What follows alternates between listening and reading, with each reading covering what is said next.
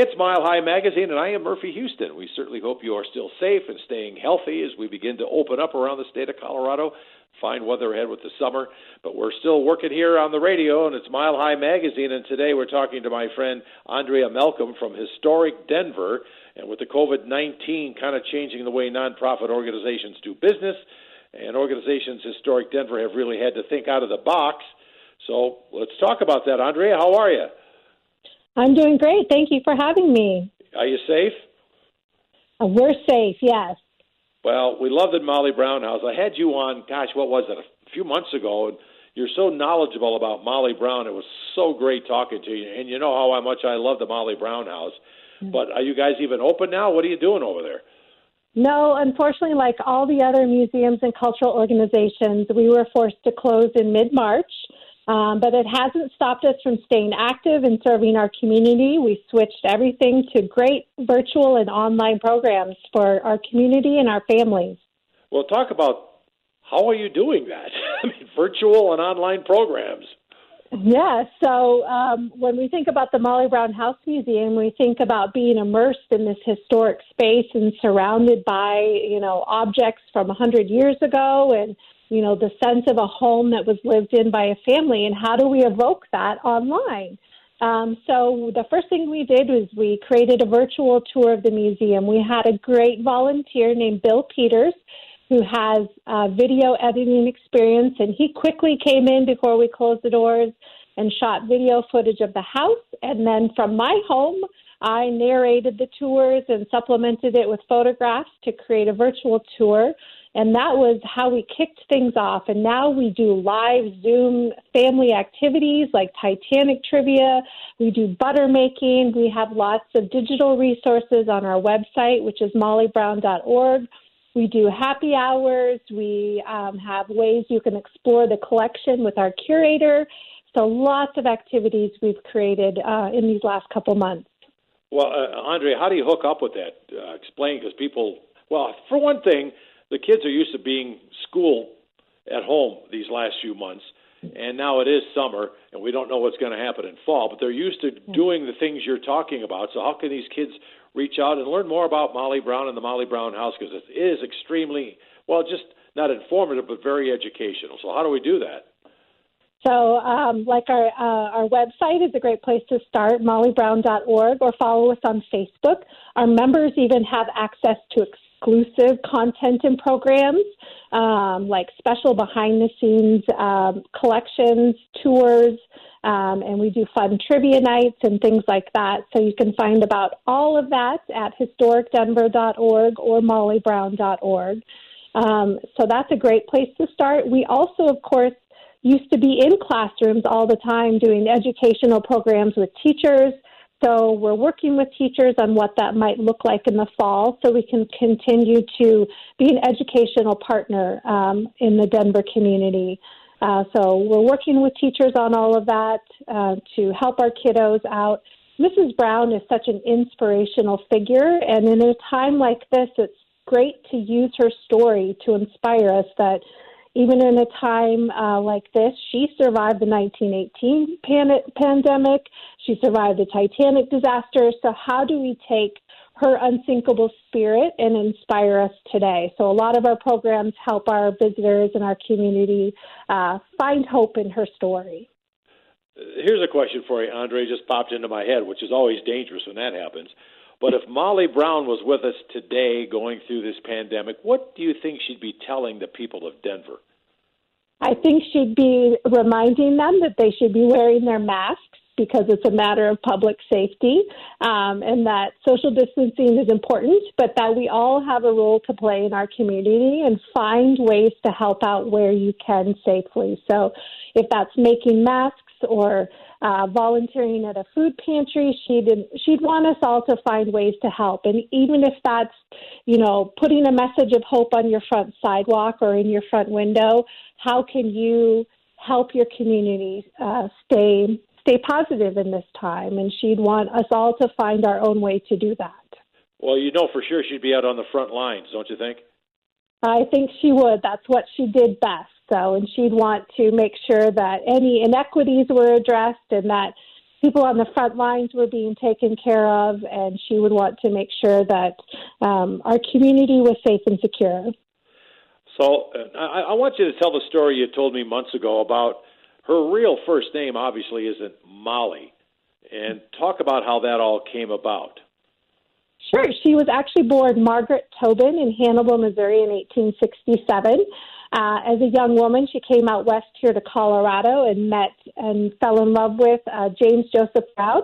And within a few years of their marriage, he found one of the largest veins of gold and high-grade copper ore ever found in the U.S. at that time. His partners were John Campion and Eben Smith, sort of notable men in Colorado's mining history. Together, they found that gold at the Little Johnny mine up near Leadville, and they became millionaires and moved to Denver and purchased the house that is now the Molly Brown House Museum. She used her wealth to help others around her and to be a voice for those who were marginalized, working in labor reform, voter rights, all of those different juvenile reform court systems. And then after she passed away in 1932, the newspaper sort of latched on to this woman who was most famous for sinking the sinking of the Titanic. But then, you know, who was this woman? And they tried to get to know her after her death and started to create stories that she was born during a cyclone and burned money in a stove. And before you know it, they named her Molly because in the end, that seemed like a good name for a young Irish girl, and that became the basis of the play and then the movie. And then here we are, you know, 100-plus years later, and most of the world still knows her as Molly Brown, but she was really Mrs. J.J. Brown or Mrs. Margaret Tobin Brown.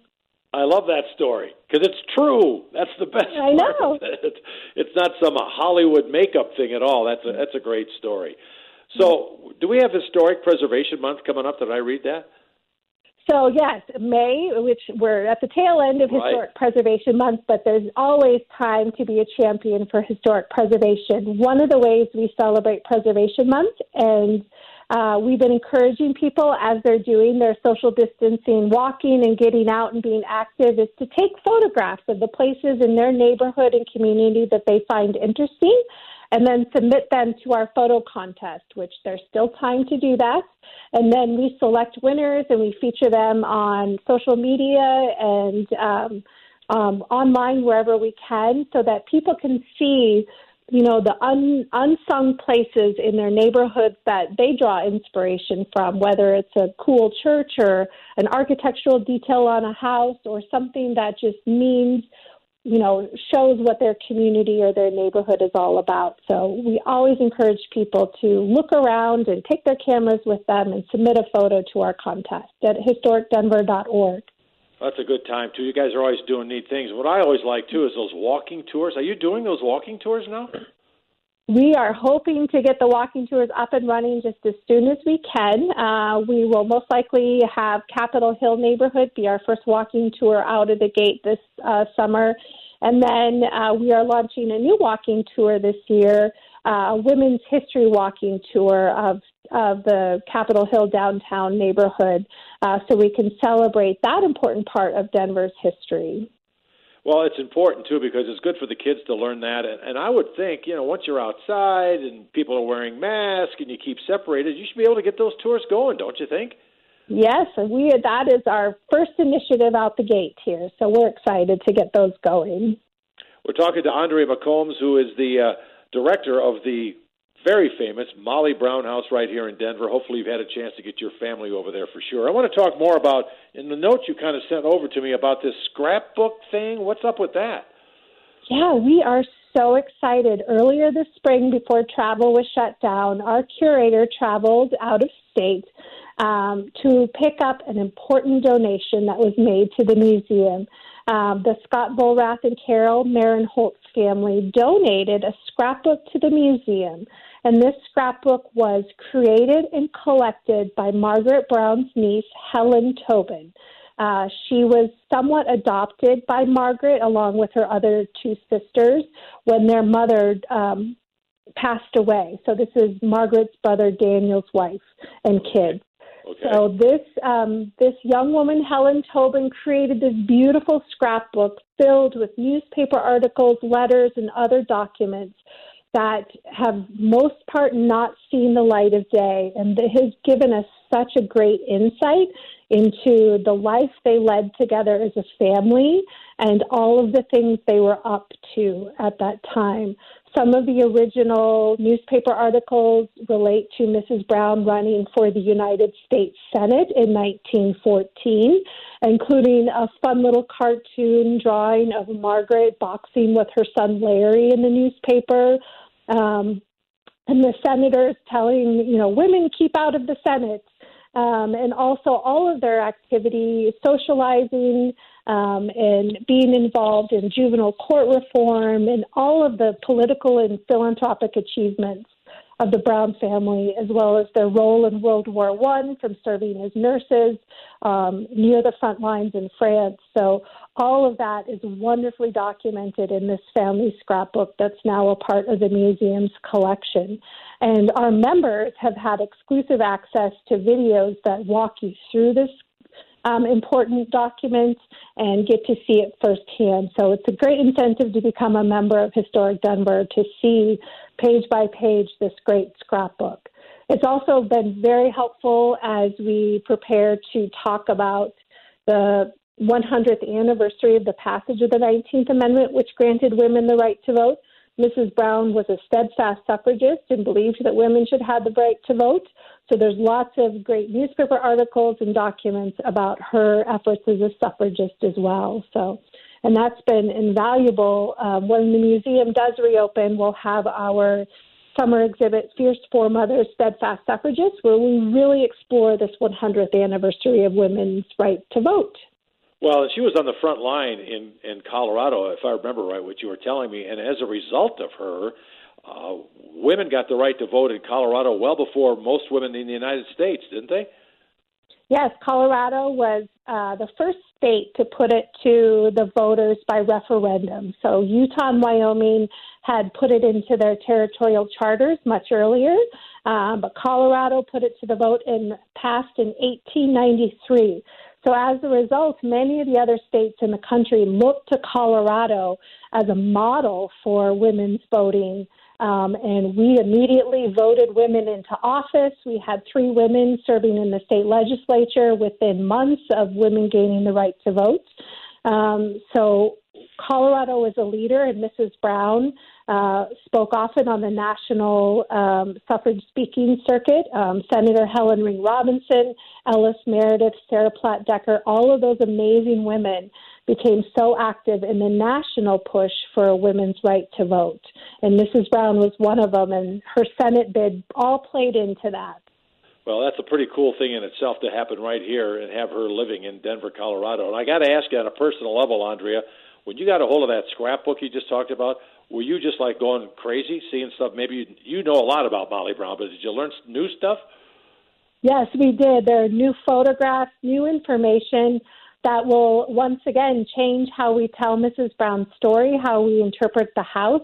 I mean, sometimes it's something as simple as one newspaper article that demonstrates that history is fluid and that, history can change in how we interpret it and how we talk about Mrs. Brown's story. And honestly, all of us staff, we were in tears.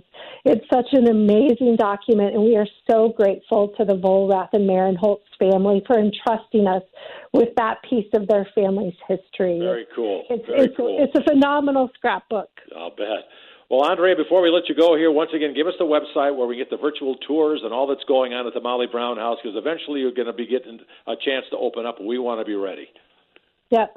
So if you visit mollybrown.org and our digital resources page, you'll have access to all of the great virtual programs that we've created during this time. Lots of resources for families who are stuck at home and looking for activities to do together, how to continue learning throughout the summer, how to explore the Molly Brown House Museum until we're able to reopen.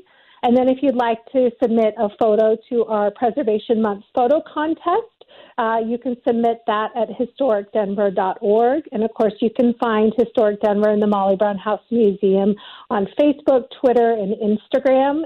Instagram is a great way to see little bits from our collection featured with the stories behind them. So, and then hopefully, depending on, guidelines from the governor's office and mayor's office, if you check our websites, you'll know when we'll be able to reopen again and welcome the public. Andrea, appreciate your time. You're great to talk to, and stay safe, will you? You stay safe too, Murphy. Thank you so much. You bet. Andrea Malcolm, who's the director of the Molly Brown House. We're going to take a break, and then we're going to update what's going on in the state of Colorado health-wise. As from Tri-County Health, Dr. John Douglas will join us.